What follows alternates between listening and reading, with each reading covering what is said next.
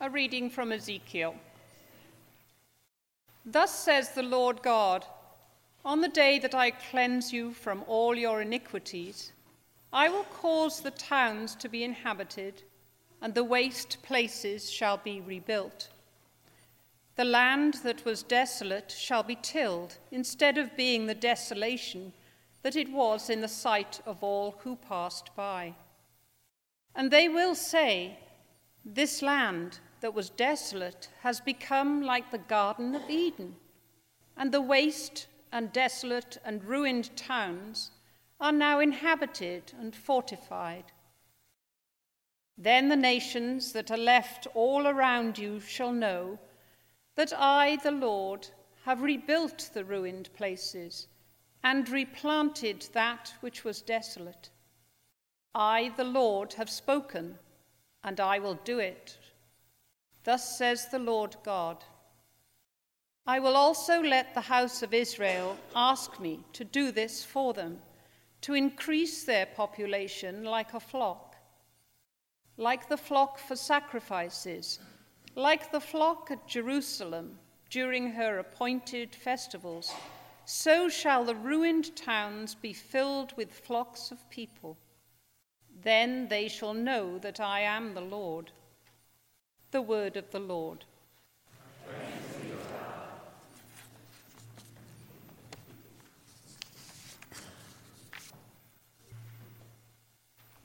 A reading from Thessalonians. We had courage in our God to declare to you the gospel of God in spite of great opposition. For our appeal does not spring from deceit or impure motives or trickery, but just as we have been approved by God to be entrusted with the message of the gospel, even so we speak, not to please mortals, but to please God who tests our hearts. As you know, and as God is our witness, we never came with words of flattery or with a pretext for greed, nor did we seek praise from mortals, whether from you or from others, that we might have made demands as apostles of Christ. But we were gentle among you, like a nurse tenderly caring for her own children. So deeply do we care for you that we are determined to share with you not only the gospel of God, but also our own selves, because you have become very dear to us. You remember our labor and toil, brothers and sisters. We worked night and day so that we might not burden any of you while we proclaim to you the gospel of God. You are witnesses, and God also, how pure, upright, and blameless our conduct was toward you. As you know, we dealt with one another like you, a father with his children, urging and encouraging you and pleading that you lead life worthy of God, who calls you unto his own kingdom and glory. The word of the Lord. Thanks. The Holy Gospel of our Lord Jesus Christ according to Matthew. Glory be to thee, Lord Christ. Now the 11 disciples went to Galilee, to the mountain to which Jesus had directed them. When they saw him, they worshipped him, but some still doubted. And Jesus came and said to them, all authority in heaven and on earth has been given to me. Go therefore and make disciples of all nations, baptizing them in the name of the Father and of the Son and of the Holy Spirit, and teaching them to obey everything that I have commanded you. And remember, I am with you always to the end of the age. The gospel of the Lord. Praise to you, Lord Christ. Okay. Acknowledge, we humbly beseech thee, a lamb of thine own flock, a sheep of thine own fold, a sinner of thine own redemption. In the name of the Father, and the Son, and the Holy Spirit. Amen.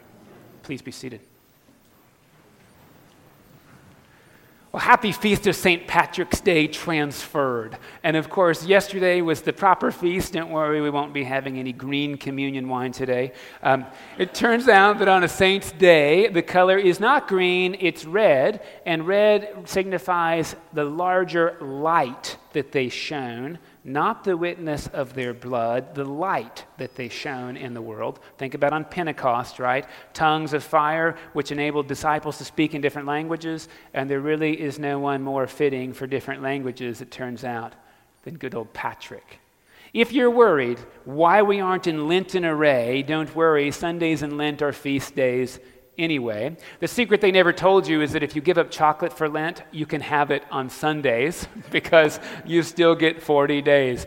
Darn it, and there's only 2 weeks left. I bet you'd known that 5 weeks ago. So, about Patrick. We never get to hear about Patrick in general because he's in the middle of Lent. But I hope the reflection on Patrick today will remind us where the Lenten journey is supposed to lead us all anyway. So I hope this informs your Lenten discipline and piety. And it's helpful to tell you at the outset that when we read ancient histories, we have to remember that ancient historiographers weren't as interested in getting every morbid detail right in sequence as we are.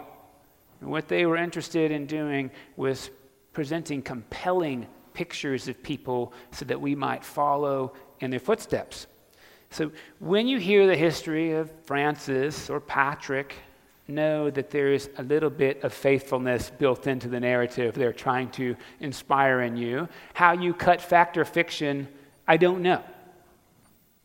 So here's what we know, and depends on which story you read. Patrick was, forgive me for saying this, British. Now let me tell you, that could mean he was Welsh or Scottish or English. And I will refer to all three possibilities because we have people from there in the congregation who might claim Patrick. He was not Irish, though. This is important. He lived somewhere in the large part of Great Britain, and he was Roman. His father was a Christian priest, and interestingly enough, Patrick grew up going to church, but it just wasn't for him. So all those Sundays in church, the liturgy washed over him unawares. One of his favorite things to do as a boy was to go to the sea, night or day, and just take in the view. And when he turned 16, he went out one fateful evening, breathed the sea air, and then saw the scariest thing possible, which was a boat with small torches coming ashore. And that, of course, meant raiders. Raiders who came and ultimately burned his town, sacked it, and along with the goods and commodities, put Patrick into a bag and rowed him back across the Irish Sea, where he would spend at least 6 years being a slave. It turns out the hills where Patrick spent his 6 years of slavery watching sheep are still inhabited by shepherds today. The Gilfillans informed me this morning. And the interesting thing was, at the time, Romans thought that the Gaelic language was a barbarian language. That is, it sounded to them like bar, bar, bar, bar, bar, bar, bar, bar. The origin of the word barbarian, right? And so very few Romans or Britons or Scots or Welsh folks could speak Gaelic, interestingly enough, the Gaelic of Ireland. And Patrick was one of the first people to intentionally not only learn the commands of his masters, but to learn the language. 6 years into being a slave shepherd. All 6 years, Patrick found this really interesting experience. The prayers that had just washed over him, that he had never really focused on, had somehow wound their way into his psyche. And now they came to his lips and to his mind with renewed urgency, but also with renewed meaning. It was in the middle of keeping the sheep for his slave masters that Patrick converted to Christianity. And as part of his conversion, those prayers became not just subconscious, but conscious before him. And 6 years into the service, he had a dream that was extremely specific. It had a sort of a map of where to go, and at the end of that where to go, there would be a boat waiting on the coast of Ireland to sail him back across the Irish Sea to either Wales, Scotland, or Britain. He went, and sure enough, there was a boat. The captain said, "We don't take escaped slaves." And again, according to what you read, there were some exquisite hunting animals that the captain was going to take to either Wales, Scotland, or Britain and sell to the highest bidder. And when Patrick was turned away and left, the dogs started barking and baying and whining. And so the dogs saved Patrick. The captain chased him down and said, "Please come back for the sake of the dogs and our sanity." And so they sailed Patrick back. When they got back to Scotland or Wales or Britain, they could not find anything to eat. The coastline had been ravaged. They had gone to the mark they wanted, but the city had been burned. And so they went almost 28 days with nothing to eat. And finally the captain said to Patrick, "Look, if you believe in this God, how about a prayer? We could really use some food." And Patrick prayed, and then a herd of boar showed up, and they ate very well. Eventually, Patrick found his way back to his home city, which was located in either Scotland, Wales, or Britain. And upon doing that, he decided he needed to further his studies, and he joined the seminary, ultimately became a priest and a bishop. Alongside the way, depending on who you read, Patrick did some really interesting work in making the Gaelic language of Ireland writable, recognizable, and understandable to the Romans. He became an advocate for the culture of his slave masters. And sure enough, because Patrick was prone to dreams, he had a dream in which an Irish man named Victorius showed up with a bundle of sort of Celtic mail and said, that's M-A-I-L, and said to Patrick, "You are the voice of the Irish, come and save us." And so Patrick decided that he would go back to Ireland, this time as a bishop. But not only was he going to go to convert the Druids, his goal was to go back and make life larger for the Irish people. So he brought with him not only a Bible and a chalice for the Eucharist, he brought with him farmers who knew how to teach Irish people advanced farming techniques that they did not know. Builders, urban planners. Patrick's idea was not just to make a religious conversion. His idea was to make life for the Irish larger.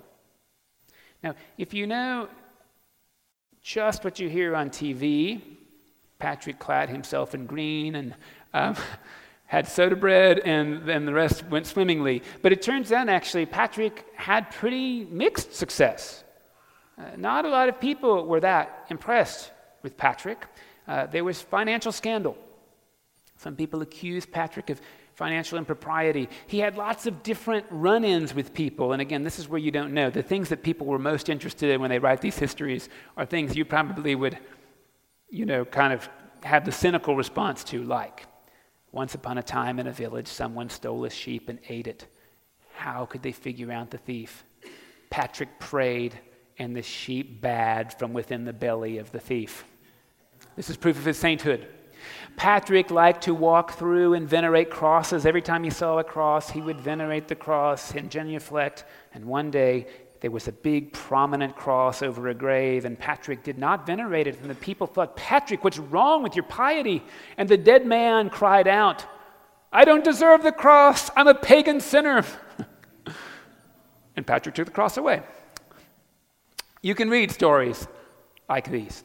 Of course, the most famous symbol of Patrick is the shamrock, which we often forget is a 3-leaf clover, not a 4-leaf, each leaf representing a personae of the Trinity with a common stem, right? 3 distinct leaves united in their stem, which is why you'll see the 3-leaf clover on the flag of Ireland, not the 4-leaf clover. That's the shamrock, 3 leaves. Did Patrick really do that? According to the stories, right? So this is what we live in. What we know about Patrick that I think is pretty fantastic is that this is a man who was literally taken away in a bag and served as a slave for 6 years. And then after he was able to develop as a professional, as a priest, he wanted to make life bigger for the very people that had made his smaller. I think that's probably the point of Lent, just to be honest with you, is that God is able to reconcile irreconcilable relationships. God would like to do that. We may not be ready. We may never be ready in this lifetime, which is why it's really interesting to read Patrick's confession. You know, back in those days, and we're talking sometime in the 5th century, that is the 400s, people weren't really writing diaries revealing their inner anxieties and feelings and thoughts and prejudices. St. Augustine did in the Confessions. Patrick did. He wrote his own confessions, which don't really tell you much about his success, but tell you about his interior landscape. And of course, what Patrick sort of did was said, when he died, God was going to do the reconciliation anyway. So why not go ahead while he was still alive? Because after all, Patrick might be able to enjoy it. Surely that's why we have Lent. And surely that's why we get to hear this morning in the gospel not only the Great Commission, which is go to all nations, which could mean geographic, but could certainly also mean the very people that have done us harm, proclaiming good news. Not just that there is a religious box that they could check that would make them more like us, but that God has larger life for all of us. Some of the disciples, upon seeing the risen Jesus, did you notice? They had their doubts. He was right in front of them, and they had their doubts. Now, I like to think I would not have my doubts. I'm sure I would. I'm sure I'd have my doubts if God said, go to the people who have hurt you and practice being larger life for them. I have to tell you, there are some relationships in which I am not ready to do that. It would not be safe for me.